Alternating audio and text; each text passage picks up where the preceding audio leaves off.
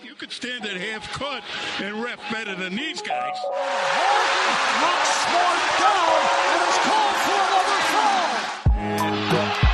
Taco, come on. Taco's having some fun here.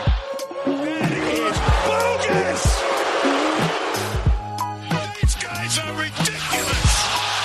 These guys are ridiculous. And we are back with another episode of From the Rafters. Sam and I are here recording on a Wednesday. One game left to the All-Star break for the Celtics, and we're here with Bobby Manning of CLNS Media. How you doing, Bobby? Jack, Sam, good to talk to you guys again. Welcome back. Thanks for joining us. Fun to have you. Appreciate it. But yeah, Celtics have managed to string together a nice few wins here after that rough stretch. I think we all hated. Really started with that Knicks game, where they got blown out. And ever since then, things just seemed off. Marcus Smart went down and everything kind of went to shit. But everything's turning back around. What do you think, Bobby, is the biggest thing that you're seeing in these last few games that's letting the Celtics, get back to their winning ways? Well, I think the biggest thing the last couple of games is the emphasis on ball movement. Again, the numbers were pretty staggering in terms of the assist rates and just visually what we were seeing, all the isolation, the lack of passing to the perimeter, and all the role guys just standing around. And I think a couple of things have lent itself well to that. I think there's been a more concerted effort by Kemba Walker in particular to get the ball popping, especially in crunch time. I think his passing has been outstanding, especially in that Sunday game down the stretch, finding Oshale and others on the perimeter. And even Semi, I think, has stepped up his game the last couple of weeks in that, the last couple of games in that sense. And then from the depths of the roster, Jeff Teague comes up and does a little something there, ball movement wise.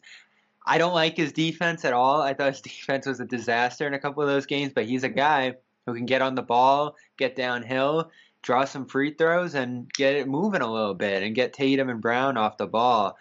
So there's been a lot of talk about Brown and Tatum as lead offensive ball handlers. I know on CLNS, Jeff Goodman said, one of a source he spoke with said that they can't be the leaders of your offense. I don't tend to think that's going to be true long term. I think they're so early in their development as ball handlers that you can't say that right now. But I do think there's limitations, and I do think that is where Jason Tatum's struggling the most right now. I give a little more leeway to Jaylen Brown because I think this is really his first year of being one of the top line ball handlers on this team. But that's the key right now. I think the defense has been overall decent. That's what I'd call it. I think they're 7th in points allowed. I think they're 18th in defensive rating. It's not where it needs to be at the end of the year, but it's not the problem right now. The offense was stalling. You would see it like 5-6 minutes at a time, settling for jumpers. That Dallas road trip in particular, the offense stalled for long stretches of the Pelicans game, the Mavericks game, and then finally they just got destroyed at the Hawks. And that was like a wake-up call for everybody to get that ball moving and get everybody a little bit more involved. Mm-hmm. And I feel like you mentioned, obviously, this is Brown's first year as a main, guy on the team, being a playmaker. And I've even thought he's done a better job of getting the ball moving than Tatum has this year. And then you bring up Jeff Teague. I know Sam loves him some Jeff Teague, right? Well, Jeff Teague, I'm very happy he's playing well. I don't dislike him as a person, but when he's not playing well, it's so frustrating. And I think the method going forward with Jeff Teague should be, and I think I said this on a pregame, you can correct me if I'm wrong, but if he's not playing well, they need to have a short leash with Jeff Teague. Because when he's good, he's been really effective. Opening night against Milwaukee, he was maybe the best guy in the preseason. He was really consistent from three. And going into the season, I remember we were all kind of like, wow, that's a good signing. He's so much better than Wanamaker, blah, blah, blah. And he's really not, at least overall, not right now. But he's been pretty good over these last couple games for sure. It's super nice to have him going to the basket, getting some easy looks. So I'm happy he's playing well. He misses a lot of those easy looks, though. And very true. And he's gotten a little better. Yeah, I mean, he was at rock bottom there. I've never seen a guy have like a 36% three-point shot the way he did and then be shooting under 30% from two.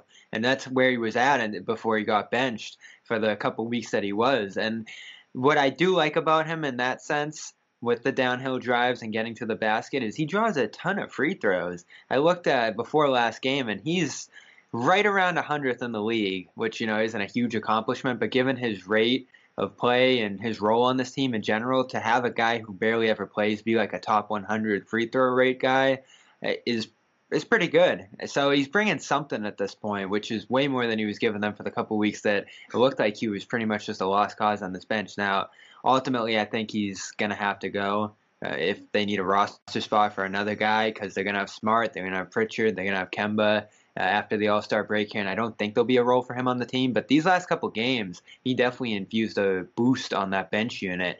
Yesterday in particular against the Clippers, the bench unit between him, Pritchard, and Rob was what gave them the advantage of that game. Yeah. And I remember when I was particularly mad at Jeff Teague, I did some research, and he ranks, I think, 10th in the league in isolation percentage, which is a little bit ridiculous considering the guys around him are Giannis, Jason Tatum, CJ McCollum and those guys. But obviously it's in a smaller sample size, but it was really eye-opening to look at, him ranking right next to Tatum in ISO percentage. I did. So, Sam, you mentioned Wanamaker. It drove me crazy for a while that they gave up Wanamaker. I thought you invest 2 years in this guy. He was pretty good, especially on the defensive side of the floor. Could knock down some shots. He had a huge Game 5, I think it was, against Toronto. And to let him go over a couple $1 million, it seemed like. I know there were rumors that he wasn't thrilled with his role here and wanted to kind of find a new place to go. So maybe there was no chance of keeping him. But I didn't like that at first, especially since we saw Teague last year struggle mightily with Atlanta. The Minnesota fans weren't happy with him. So it was evident what he was going to be bringing here. The thinking was if Kemba's out for 2-3 months, you're going to need a guy with a little more firepower. But he was just so inconsistent. But at this point, seeing what Wanamaker's done in Golden State, it's been pretty bad. I think it's kind of a wash there. Mm-hmm. Either guy, it's just. There was another guy I was hoping they bring in, but he went to Atlanta. Yeah. Rondo. Yeah, I thought Rondo would have been a great bench guy for this team, but he was a little expensive. Yeah, they paid him a lot of money. He's getting how much does he make a year? Yeah, $7 million. Wow, that is a lot of money.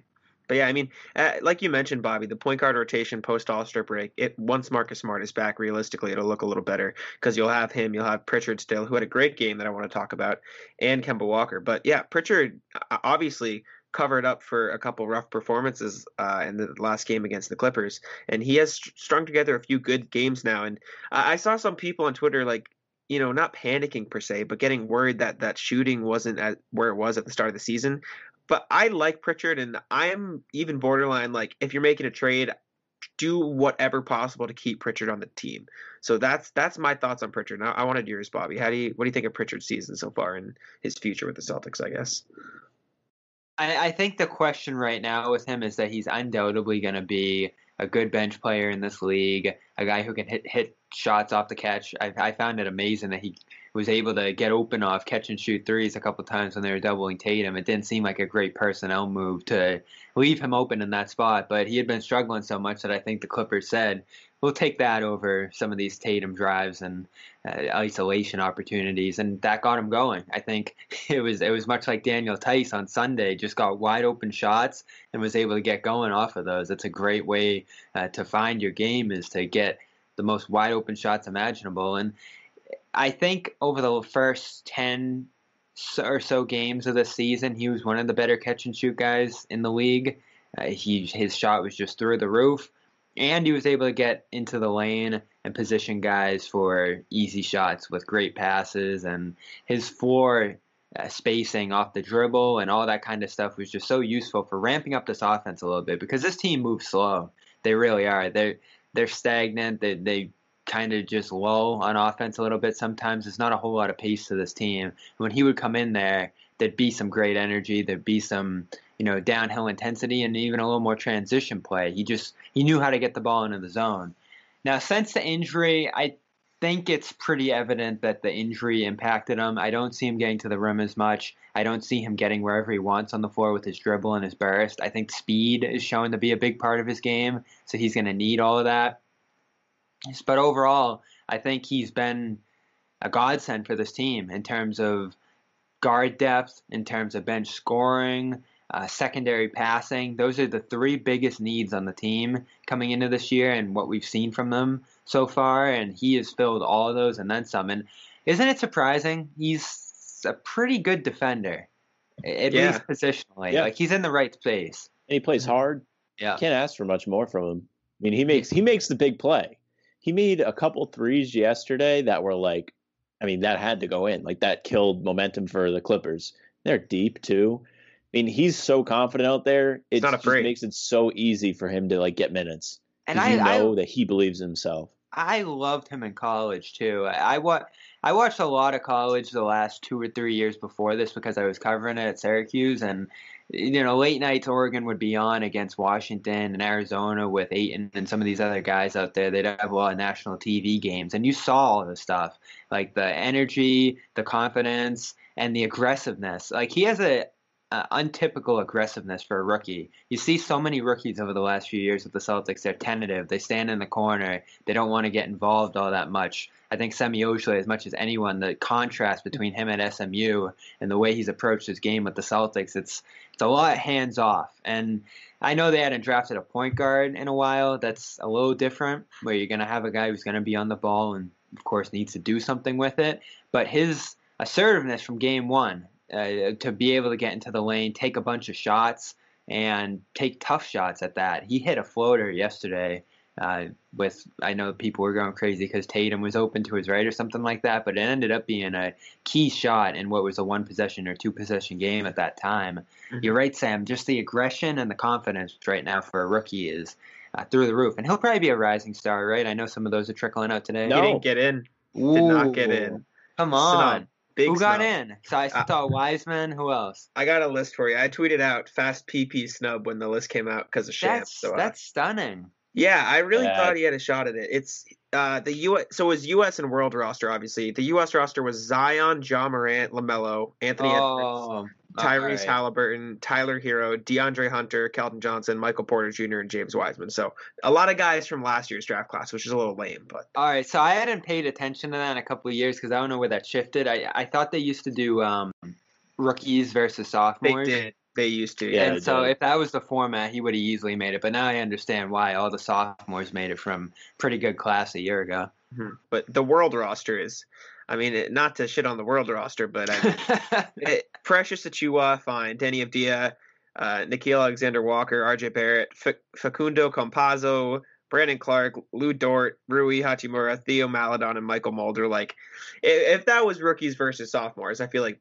Peyton Pritchard would have gotten in, but the U.S. roster is just absolutely stacked, and it's unfortunate they're not actually playing the game because the U.S. roster would absolutely dominate the world roster this year. It would have been entertaining to watch. But yeah, you mentioned Peyton Pritchard, the confidence. Obviously, Celtics hadn't drafted a point guard in the roster. Last one was Terry Rozier, probably, right? Realistically, like Carson Edwards, Carson, yeah, and okay, Waters. Carson and Draymond last year. Edwards really hasn't proven to be a point though. Yeah, at this level. Yeah, I think Pritchard has actually been everything they've really hoped Carson Edwards would be, and probably like a little bit more. I mean, he is the spark off the bench, but like he's really confident with the ball, and he seems to make decent decisions with it. So that's super helpful because they don't have Marcus right now, and it lets them not play Jeff Teague as much when he's not playing well. So it's big. Pritchard. Help. Rob kind of overshadows Pritchard because there was kind of a quiet call when Kemba was coming back early to start Pritchard and run that unit. What was the unit that was killing it early this year? I think it was Pritchard, Smart, Tatum, Brown, and Rob. Like that unit was just a monster toward the beginning of the year. And obviously Smart went down and the Jays haven't been as great since then. But they never got an opportunity to run that unit at a high rate. And the calls were to start Rob and start Pritchard, just start the best five, and that was the best five at the time. So I don't know if that unit is ever going to resurface, but I think what we're seeing with the calls for Rob to start and the calls for Pritchard to start that have kind of died down since he struggled a little bit in the month since, is we have that one game against Detroit where he started, and I think he was 1 of 4. He just kind of he got swallowed up. There's been a couple games where he's just kind of gotten lost in the shuffle. I think Brooklyn, the second game of the year, he was pretty rough. There's been a handful of others, and it's mostly been when he's been called upon for big minutes against starting level players. So that's the question with him. Is he going to be a starter in this league? Because in the opportunities he's gotten, I don't know if it's size. I don't know if it's some of the other point guards just have a better rap on him defensively in those spots. Is he going to be able to thrive in those opportunities? Because right now, with the call for Pritchard and Rob, you got to ask, are they just dominating opposing second units? Are they in the perfect position to succeed role-wise right now, or are those guys really budding starters in this league? who need to be playing more because in the roles they're in right now, they're exceeding all expectations. For sure. And I feel like with the years of experience, Pritchard will improve in that sense. I'm not sure what his floor and ceiling is and everything, but I wanted to bring up the other guy you're mentioning because Robert Williams has been on an absolute tear lately. Like he's all over Twitter. That's all anyone's talking about. He's getting closing minutes now over Daniel Tice. I mean, you could argue it's matchup based, but he's playing well in the opportunities he's getting. So what do you think in a Time Lord lately, Bobby? The numbers are jarring, and the visual is jarring as well. And he's so fun to watch, and the promise there is through the roof. I just wonder why. There's got to be a reason. I don't think Brad Stevens is dumb or Brad Stevens is stubborn or any of the stuff that people seem to think is holding Rob Williams back from that spot. There's a couple of things bouncing around there. The hip injury, which is real. We've talked about that a lot in post-game. I don't know why some people think that's an excuse or like not a concern. I guess Rob said he's not feeling too bad, but I think that's a product of the minutes and limitations that have been on him. I think they're doing a good job managing him health-wise. He's only missed 2 games this year. Last year he missed 34, and they missed him a lot during that stretch. So I do think the big reason he's here is because of some health concerns. I know there was a lower body blood flow condition that got revealed in the draft process.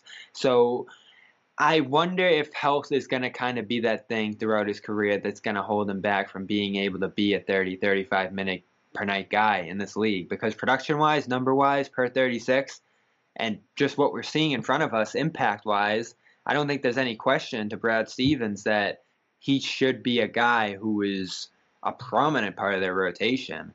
I just wonder if behind the scenes, medically, they're like, we can't push this past 25 minutes a night because that's the only thing I can think of right now. He does make mistakes. He does do frustrating things, but we're seeing less and less of that. And so over the last 2-3 weeks, as far as his case to play more and his impact on the team, I mean, this team's what? A 113 defensive rating? And when he's on the floor, it's 101, 102. Which would be best in the league by far.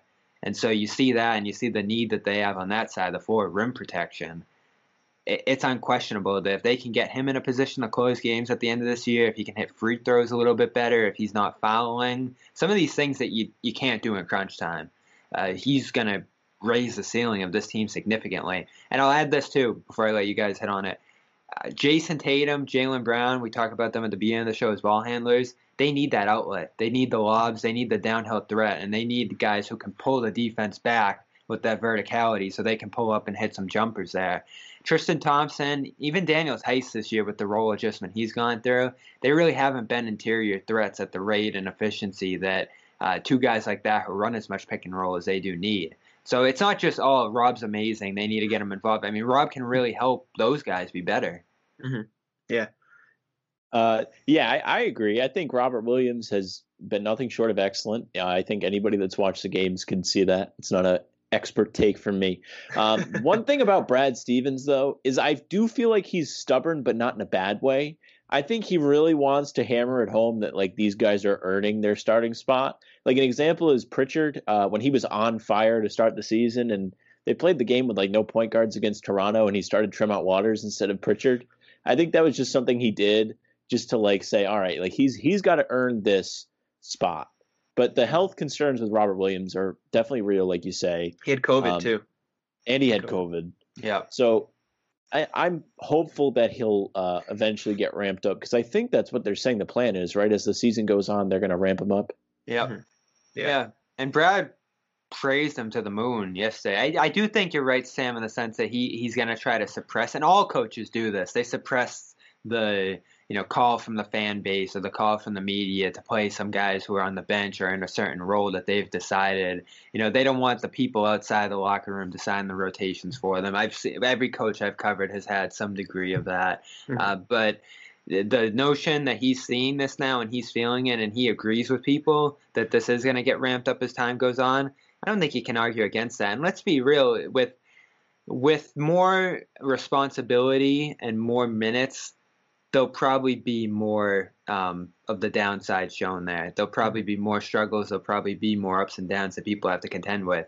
If you're talking about his role right now, it's perfect. Like there's really no downside to the way they're using him right now. It's all plus whenever he's out there. They're outscoring opponents by almost 30 points per 100 in his minutes. So there's an argument to be made, I think, that his role right now is perfect. And, Tristan's been real good over the last 3 weeks. Tice has been awesome for a month and a half now. So as far as concerns on this team go, the way they're using the center position is like the lowest of the low on the level of concern. They're getting great production there. Mm-hmm. He really is just instant offense when he's on the floor. Like he's like a free plug him in, and you just throw it up, and you're gonna get points. Slam it down. Yeah, it's automatic. It's great. It's amazing. I love to see it. And I mean, another guy I talked about in his post-game conference the other night is Kemba Walker. And I have written on my little note sheet here, Kemba Walker, good again, ? Just because he's been playing better. And I think a lot of Catholic Celtics fans, Jack? Come on. they jumped the gun a little bit. A lot of fans on Kemba Walker. I know Sam and I were never on the trade Kemba train. Obviously, you got to think about it. I was close. I was. But what are you thinking about Kemba, getting back into form as of late? It definitely raises the ceiling of the team. So you're back to 4 guys potentially when Smart gets back who can score 20 points on any given night, which was kind of the formula last year. And we just had on the bench being better than last year as well. So I don't necessarily know if the team's going to be in a better spot come playoff time than last year. I do think Hayward in particular is just such a massive loss in that sense that, even if Kemba is playing at a high level and even if Smart's playing at a high level, they both probably don't even collectively meet his whole impact on the game defensively and offensively. But Kemba in particular, they're so starving for offense on this team that even with a little bit of an efficiency drop that we've seen from him this year, and it was a big efficiency drop to start the year. He was in the 30s from the field coming back from this for the first 10 or so games. And then over the last 9, we're talking 44%, which I think is what you want from the field, and 42% from 3. That spot up around the screen is there for him. I just wonder if certain aspects of his game are going to be gone, and the one I'm hammering in on is finishing. When he goes to the rim this year, and I think it's been pretty consistent throughout, he gets swallowed up, he gets blocked. Zubac threw down a big block on him late last night.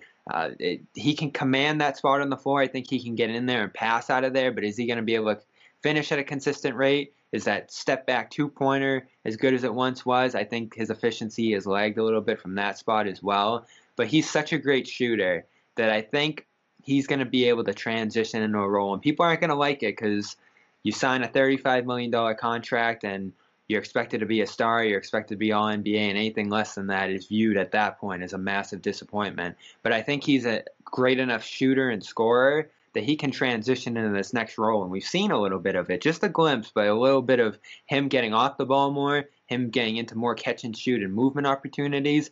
And I think that's the only way he's going to be able to score at the rim, too. I think his days of being able to get around a pick and roll and get downhill and finish past guys with whatever step he's lost, I think we all can agree he's lost at least a step off that all-star start to last year. That's going to hurt him a little bit in terms of being a top option on this team. So the last 2 weeks have been encouraging, but they've also been concerning because they've been trying to force it back to him. They've been getting him on the ball a lot more for the thing we talked about with ball movement, with ball control. I think when he's on the ball, they turn the ball over a lot less, which has been a problem this year. But it also gets Jalen off the ball. And that's something I've been talking about since the early stretches of the season. When all 3 guys are out there, there's Jalen kind of ending up being the odd one out with ball time.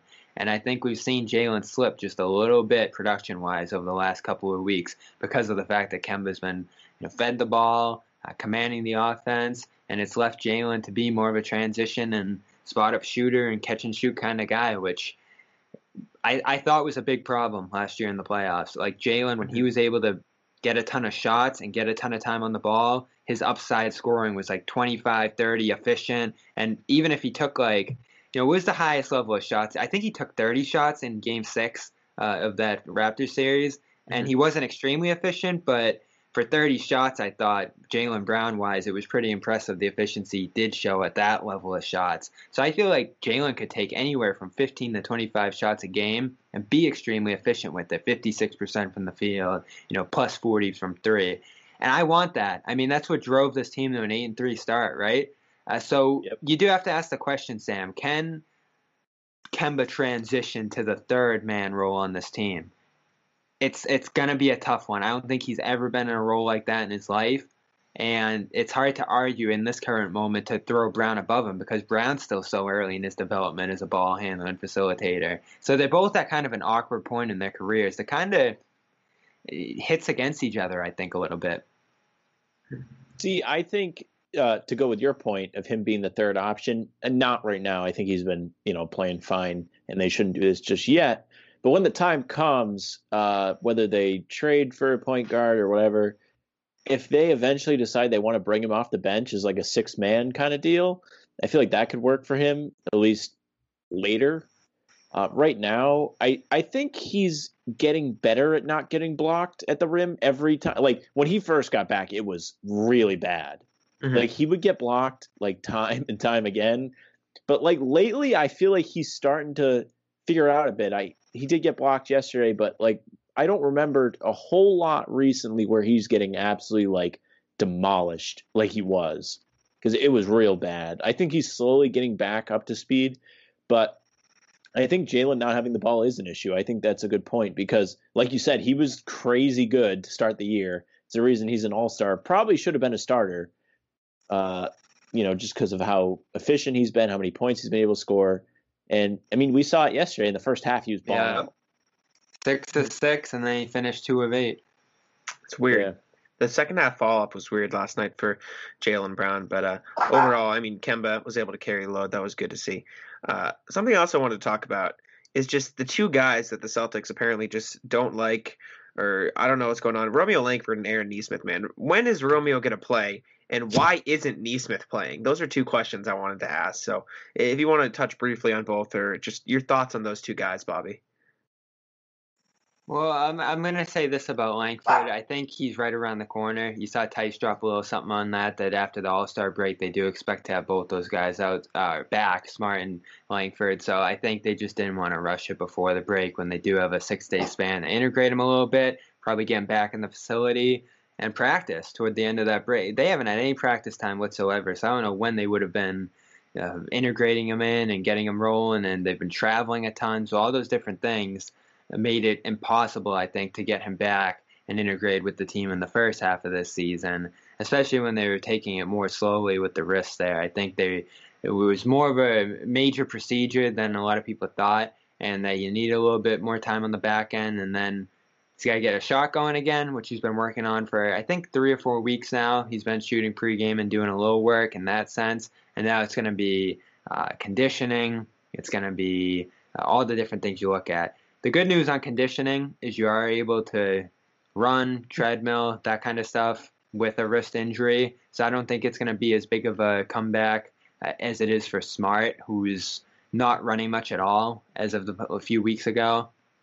So I think you'll probably see Langford first, and then you'll see Smart out of this break. Smart's going to be slow and steady. OG Anunoby had a similar injury for Toronto, and he even, after missing 10 games, was still, sitting back-to-backs, that kind of stuff.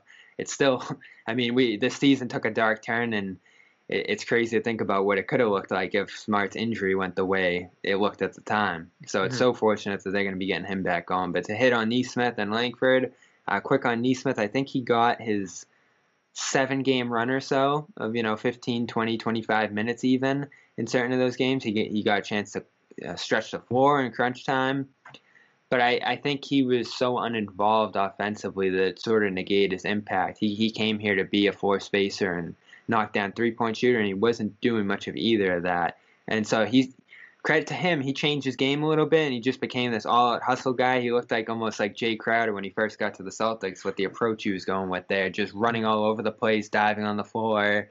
He did whatever he could in that sense to continue to get those minutes. But what they needed from him was a guy to move the ball a little bit, knock down shots and rhythm on offense, and then eventually they decided that we need ball handlers out here right now. We need guys that are going to be able to get some assists and just get the offense rolling a little bit. And his role on that side of the floor wasn't conducive to that. So I think they turned back toward Jeff Teague, and Semi Ojeleye got a big ramp up in minutes. And some of the guys are able to do that a little bit better. Even Javonte Green, who played so well against the Wizards down the stretch, he gets the ball moving a little bit in transition. He's able to get some passing lane steals and stuff like that. His positioning defensively is strong. So people go nuts because they're not impressed by Green. They're not impressed by Ojeleye in particular. Ojeleye just has the disdain from this fan base in a way that I can't comprehend. Like he's Ojeleye. He is what he is. He's doing what he can. So I don't think it's crazy to think that those guys. I mean, Ojeleye is a 4-year veteran at this point. Green is like in his late 20s of playing professional basketball. For them to be miles and miles ahead of a guy who got drafted 2-3 months ago shouldn't be all that surprising to people. I mean, Nesmith, I think what shocks people is he was supposed to be ready to go right away. But the fact a guy who was, just 21 coming in and didn't play a ton as a junior, those kind of things, and his quick entry into this league make me a little more willing to wait and see on him. It is disappointing. I thought, too, he was going to be a guy who could play and maybe start potentially right away given the role he's going to fill. But it didn't work, and they gave him his chance, and that's all you can ask. Everyone was just looking to give him a chance, and he got about 7 games in a row, and listen, you can't argue with the results the last 3 games. He hasn't played, and they've thrived, and the offense has been better, and they've won. And now, a quick word from our sponsor. Sam, what are you thinking of Nesmith or Romeo? I think Nesmith has been not what we expected, like you say. We thought he was going to be the shooter that Saddiq Bey is or was against the Celtics that one game. But yeah, like he hasn't been knocking down his threes. I'm not super worried about that though, because his form looks sweet. He has a really good motion. Looks like he's capable of knocking down shots, and his hustle has been like found money almost. So when he eventually does figure out how to be an impact on offense, maybe next year, maybe later in the season, depending on how injuries go or whatever, he's going to be someone out there that's going to be a real difference maker on both ends of the ball because of his Marcus Smart-like ragdolling, diving after the balls. Like, he wants to make the best impact he can, even if he's not scoring. Yeah, for sure. And I wrote about Saddiq Bey and Desmond Bane, so it's a painful. Desmond Bane, who they drafted and got rid of. Yeah, Desmond Bane and Saddiq Bey. Those ones are so hard, though. Those ones are hard because those guys get opportunity that just isn't available in Boston. And I know Bane's been amazing, and Bey has killed the Celtics. I mean, his production's been kind of average otherwise. We have these guys, we know about them, that just come out and kill the Celtics. Who was it a few weeks ago? Jalen Brunson on the Mavericks had the best game of his career against them. So that's going to be a guy to watch. Middleton. Saddiq Bey is going to be Fournier's your guy. Pain. It's just it's painful to watch. But speaking of Fournier, yesterday, Reggie Jackson, he had no business playing good yesterday. Reggie Jackson, I couldn't believe what he did yesterday. Oh Lord. I came into that game saying they don't really have a facilitator, a point guard in that sense, without Kawhi out there. And then he comes out and has the game he did, movement-wise and shooting-wise. It's unreal. I wonder what goes into that. It's probably something they do defensively a little bit that can let, kind of the 4th or 5th option on the floor break free or something like that. Yeah. The guy from you was Ish Smith last year. That was Ish Smith, another one.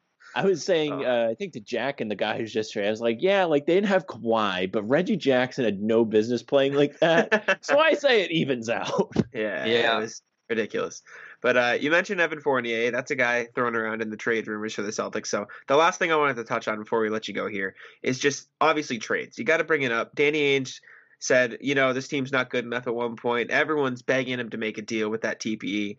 What do you see happening, or what do you want to happen in terms of trades for the Celtics this season, or just with the TPE in general? Yeah, I hope the approach isn't tax-based. I know this year is important in a tax sense that you get out of it this year and then you're able to avoid the repeater for a couple of years. And with Tatum's extension kicking in, that throws you into the tax without any question. So they'll have no choice in the years to come, so they would rather avoid it this year. They have a decent amount of room under it because Hayward's money coming off the books obviously cleared a ton of space.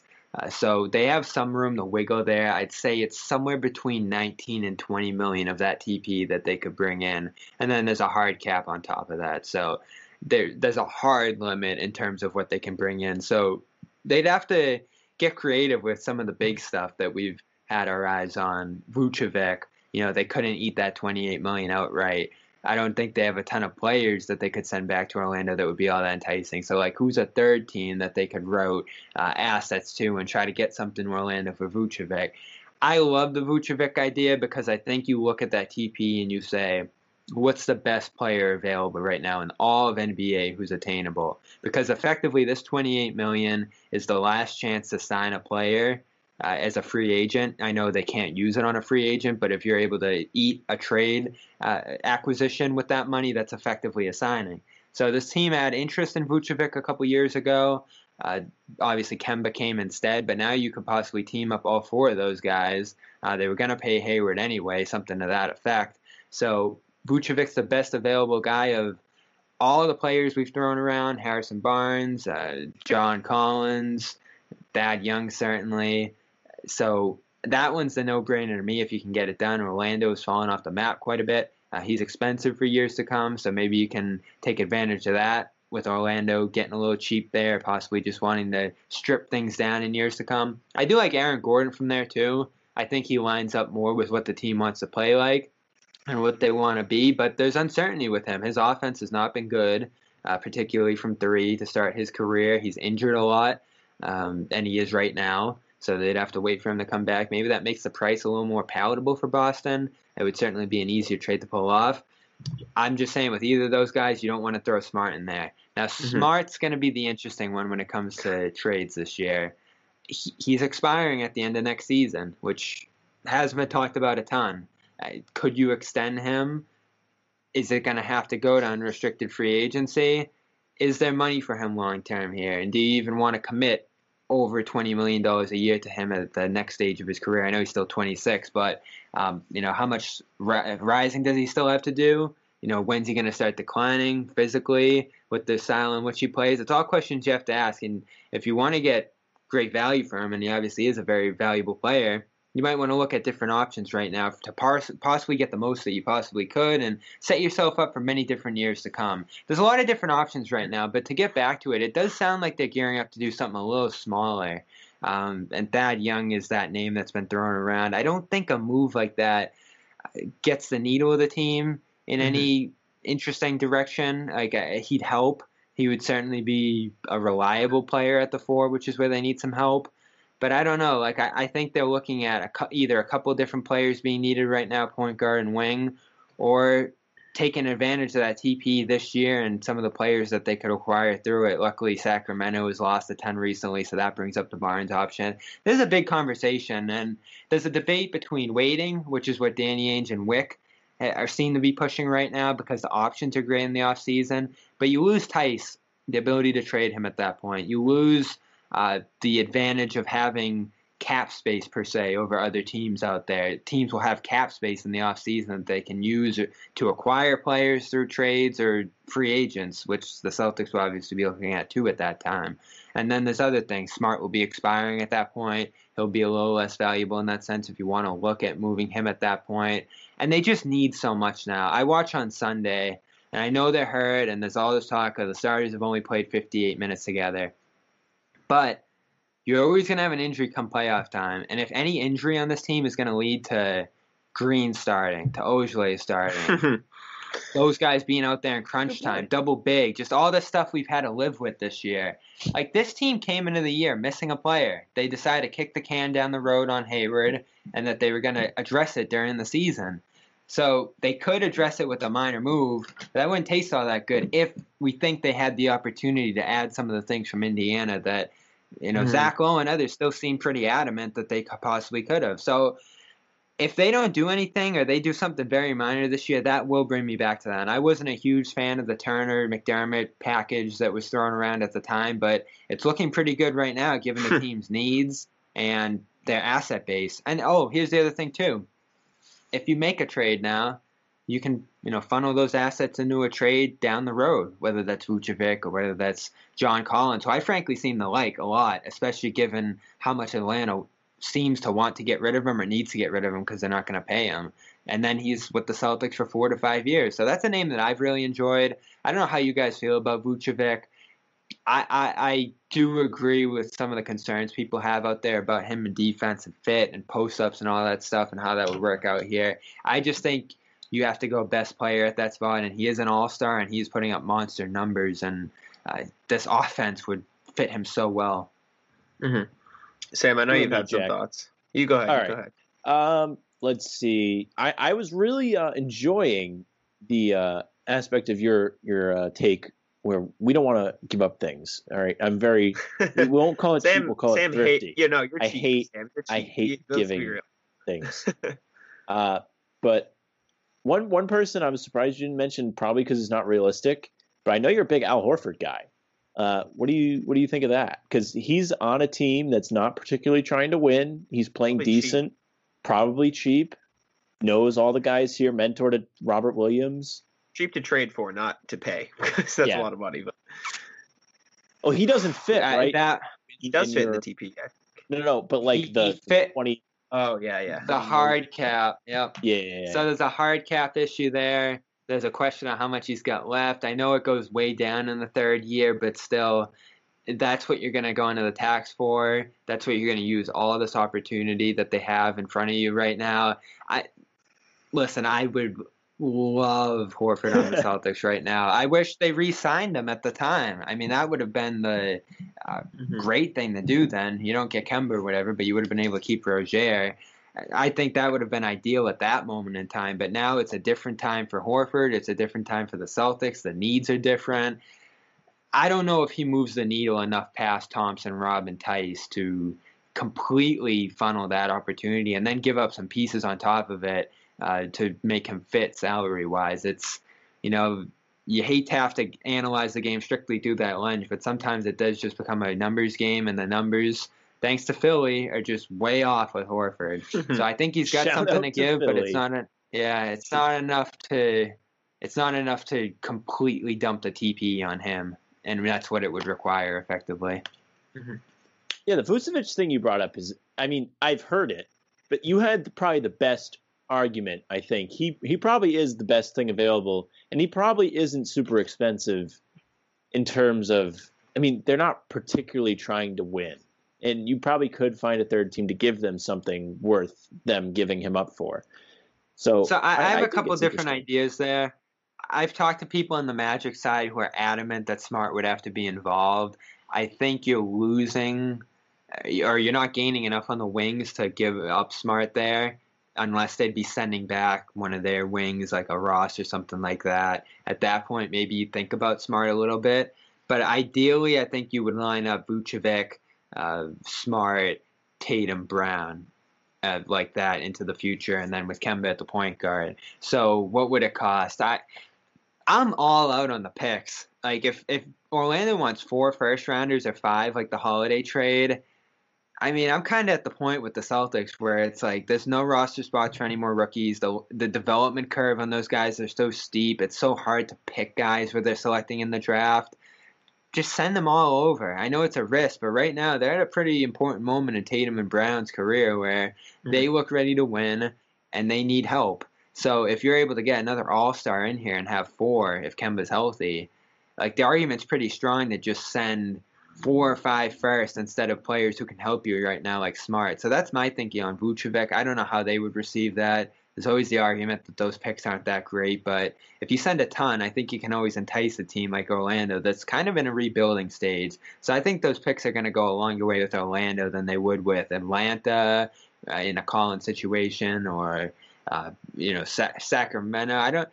Barnes is going to be pretty cheap at this point, I think. Like, they've sunk in a way that I think that's going to be a pretty attainable piece, and I wouldn't be mad about that one because he does fit a need. It's just he'd take 22 out of that TP, so you lose a ton of the higher level potential that you want to see there. So, again, those would kind of be my 2 top team ideas. My other one was Collins. I think there's a lot of questions about I think there's enough questions about his game. The competition is going to be so high since he only makes $5 million, and I can't see any way you do that one without Smart. And so I think there's a good case that you could flip Smart for him and then have Collins 5 years compared to Smart for 1. I think that's a good long-term move for this team. But in the short term, does Collins make you better than Smart? That's a question you have to ask this year. That, again, I think trades this year are going to be pretty heavily based on improving you this year. And I don't think that cuts it. There's a lot of teams around the league that want Collins, that want to pay him, and I think the Celtics are probably going to be spaced out of that one a little bit. And plus, there's real concerns about his defense, and can he play center? I don't think so. I watched a lot of Hawks games last year when he played center, and it didn't go well. It's just interesting to see. Next. Yeah, I mean, it's just interesting to see what Danny is going to do. Obviously, he has a reputation, obviously, going back to the Pacers thing, of always trying to get the absolute best deal and not settling for anything less, which I think at this point, if you get fleeced a little bit, but you still get the talent, like, just make it happen, right? Like, obviously Tatum and Brown are still young, but like you said, Bobby, it's a very important point in their career, and you don't want them getting mad. So you want the most amount of talent around them as possible. Vucevic is what, almost 30 at this point, but regardless. 31. Yeah, so he's an all-star this year. He was an all-star 2 years ago. His offensive game right now looks like it's the best it's ever been. You put that offense next to those two guys, regardless of, if you're taking a little bit of hit on the defensive side. I know the defense this year hasn't been great regardless. But like you said, you're getting the best player available right now to pair with Tatum and Brown. You have 3 all-stars, 4 when Kemba's fully healthy, and then Marcus Smart, who's one of the best bench guys in the NBA. He's very unique. He can score when he needs to. And then you plug in the rest of those bench guys who've played a solid role. Tice, Robert Williams, Shemi Ojeley's been okay. So like you said, I think he's probably the best option. Harrison Barnes is solid too. And then Tad Young's maybe like a safety valve at this point, which realistically is probably, knowing Danny, what's going to end up happening, unfortunately. But yeah. And he's the cheaper end. He's like the 12 knockout of the TP too, so then you keep a decent amount of it, and then Thad Young would be non-guaranteed at that point, so you could put his money in there, and another team could cut him. So that does seem to end up being the realistic one. The other thing I like about Vucevic that I didn't mention is if you're able to unload Thompson and Tice and that kind of deal, that gets us to what we want with Rob. And who knows, Orlando might be dead set on getting Rob out of that. I think that's a really tough call at that moment in time. Do you part with Rob for Vucevic? I don't know. I was kind of hard-pressed to say yes at that point. But if you can line up Vucevic and Rob as your only centers, that's a pretty good offense-defense combo. And, with Vucevic spacing, you can maybe even play them a little bit together at that point. And I think that opens up the Rob possibilities in a way that a lot of people want to see. Again, I would temper your expectations because I think they're held down by this hard cap thing a little bit, and they're making excuses with that. And I think Ainge views the offseason ideologically as a place where there's a lot more opportunity, and they're going to have to be aggressive if they want to make something happen this year. It's a buyer's market. 20 teams are making the playoffs. It's going to be really hard to pull off a trade in season, but I think they're in a place where if they get a real aggressive with that TP and some of the assets that they have, they do have a leg up in that sense, particularly on Vucevic. Like, how many teams can match $28 million as easily as Boston can right now? There aren't a lot. Mm-hmm. So he remains my tier 1. I like the Collins possibility. I'd be happy with Barnes, but I think they need something significant to push this team closer to Brooklyn, to Milwaukee, to those top-tier teams in East Philly. And Vucevic, what does he have against all those teams? He's 7 feet, so maybe he can stand in with Embiid a little bit than what they have now. He's killed the Bucks in the past. He has a great career record against the Bucks in Orlando. And then Brooklyn's pretty vulnerable inside, so you could use that to hit them a little bit. Like, that's another thing I like about Vucevic. So I think there's just a lot of context around Vucevic right now that even though there's questions about that cost and his age and defense and all that stuff, Celtics have money to spend. He's available. He's killing it right now, and he fills kind of a position of need on the team a little bit right now, or a place where they can upgrade significantly. So this is where they're at. They need to be aggressive. They need to spend a lot of money, and that's the only way they're going to be able to pull things off because those draft picks are gone. They don't have a lot of player assets. They're going to have to do this a little bit of a different way than I think Ainge wants to do it. So that's the question. Is he going to be able to adjust his ways a little bit? It's going to be so crucial to this team for him to do it and for him to budge a little bit on price. Mm-hmm. And realistically, like you said, Orlando probably wants to rebuild. You throw them Tice contract expiring. You throw them, Romeo or Nesmith, a young asset, and then all those picks. That gets them off that huge contract, like you said, because Boston can just eat it.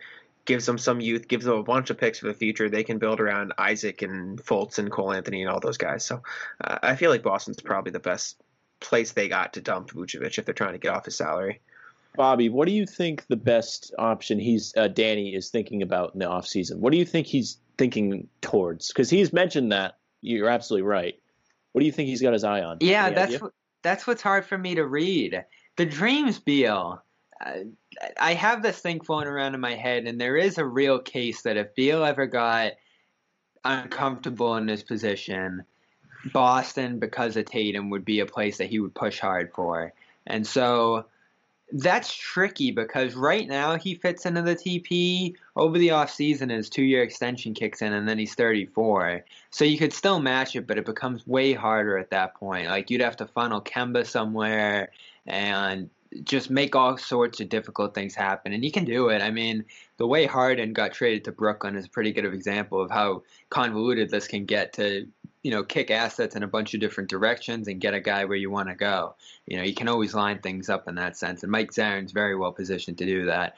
But I think now would be the time to do Beal just because of the TP advantage they have. But Beal's not going anywhere this year. I think that Washington team's going to stay in the playoff race. They've been playing so well lately, and he's so comfortable there. I think he just likes living in Washington, and he's trying to be patient with the team, which I don't see a lot of upside for Washington, but he does, and I guess it's a little bit of a breath of fresh air for a star. I mean, he's broken the record this year for 40-point games with losses. I think it's 11 now at this point. So I don't know what he's holding out for on either end. I don't know what Beal's holding out for. I don't know what Ainge is holding out for because, honestly, there aren't a lot of big trade assets coming down the road that the Celtics would be well positioned to acquire at that point. And I just think there's a lot. I think you lose a lot of opportunity when you wait. Like, during the season, there's much less competition for trades and assets in general than there's during the offseason. When the draft starts pushing you, then all of a sudden contracts aren't available, and then I think fall time, probably around September, this TP is going to expire. So at that point, the worst thing in the world that could happen is this team losing it. Oh, don't even bring that up. That I can't imagine it. That's why it's painful. But Danny's got to do something with it. There's no way. All of my being needs to believe that Danny's going to do something with the TP. But yeah, I mean, that's all the stuff I wanted to bring up. Sam, I don't know if you had anything else. I know, Bobby, I do have one question. Alrighty. Just quick. What's the empty garden been like, Bobby? I know you've gotten to go over there a couple times. That's a good question. It's interesting. So it's been pretty renovated. So it's interesting in its sense that all this new stuff in there, like the lounge on the top floor and the black seats, I think those are a little bit older, the new black seats and some of the other stuff in there. But it's got a new, fresh feel to it, and it's just so empty that it's weird that no one's taking advantage of those things. That's kind of what struck me on the inside. But I've seen the stands empty on TV, and you get that experience through watching the game, so that doesn't strike you all that much. But man, Causeway Street, like you don't have a feel for it being a game night and there being nothing going on around the stadium at all. Like, just walking through the empty streets pregame at 5:00 on a game day is unimaginable, and then going into North Station, which is usually jammed with people trying to get up the stairs there to get in. It's like 2 or 3 people just waiting for a train. And you go upstairs and, probably like 15 media upstairs, and there's like a couple dozen Celtics officials in the stands, and that's it. So I kind of love being up on the top level there on the 9th floor because a lot of sound hits you. It rises up and you do hear a lot of things. And with the empty stadium, you hear stuff being called up from the bench. You hear players yelling on the floor, and if it's quiet enough, you can hear individual players saying things. That's a cool experience to me. I always loved covering games at Syracuse where you sat on the baseline. So, like, even though there were fans in the stands, you could hear a lot of stuff that was going on. To have no one in TD Garden, even though you're a little further away, you get that ear for the action, which I love as a reporter, to be able to hear some of those things and observe those things. So that's what sticks out to me, the surrounding of the Garden and just that game day feel. And then, leaving at 11:00 midnight, just nobody in the entire neighborhood. Like, it's just completely, it's like a ghost town around there. It's unreal. So it's going to be good at the end of the month to get some fans back in there. And watching the Knicks and Nets the last couple games, the Knicks in particular, who have been awesome this year, even the 3,000 helps. Like going from 0 to 3,000 is a substantial enough jump to make a difference, even though it's, not a very good percentage of the stadium. The floor right now at 0 is just like absolutely nothing. It's just silent in there. And man, on Sunday, to think about what the reaction of the crowd would have been when Beal fell out of bounds and then Tatum hits that game winner, I feel like there's been about 10 to 12 moments in the Garden this year that would have been absolute insanity in the crowd reacting. And it's just been nothing, which is huge opportunity. You think of Tatum's game winner on opening night. You think of just a bunch of different moments throughout this year where it's a bunch like, of Robert wow, Williams plays would have took off. All that. Pritchard, the fans will be going nuts about him. So it's good that they'll get that back soon. Mm-hmm. Yeah. Miss being a Garden. The whole surrounding area thing sounds the weirdest to me. Walking up and just. I didn't even think of that. Yeah, that is strange because it's always busy. You've got my man Black Swan out there trying to give out his mixtape. You've got people packed into halftime pizza. It is a absolute ambience around the Garden all the time. There's none. So weird. But with that, we'll let you go here, Bobby. Appreciate you stopping by. You guys can follow Bobby at Real Bob Manning on Twitter. Is that right? Yep. And I wrote about my dog's going crazy now. That's all good. I want to shout out my piece. I wrote about Tatum versus Beal through the eyes of Drew Hanlon, and he gave some interesting insight on Tatum's struggles recently. So if you want to go check that out on clnsmedia.com, it's up on the front page. And we talked a little bit about Tatum's comeback from COVID and, him and Beal's relationship, which I know a lot of people are interested in. So it was a good interview. For sure. Yeah. Thank you for joining us, Bobby. Thanks. Shout out Bobby's dog as well, joining us on the show. You guys can follow us at Bannertown USA. Follow Bobby at Real Bob Manning on Twitter and CLNS Media. Check out all the stuff, including that piece. And with that, Sam, wrap us up. Yeah. Follow the guys. Big thanks to Bobby again for coming on, and CLNS. We've had a lot of their personnel on. They're always a great time. Give Jack a follow at JackSimoneNBA. Follow Bannertown if you don't already. If you're listening, then watch the YouTube video. If you're watching, then listen on Spotify. Thanks a whole lot. That's our show for today. Bye.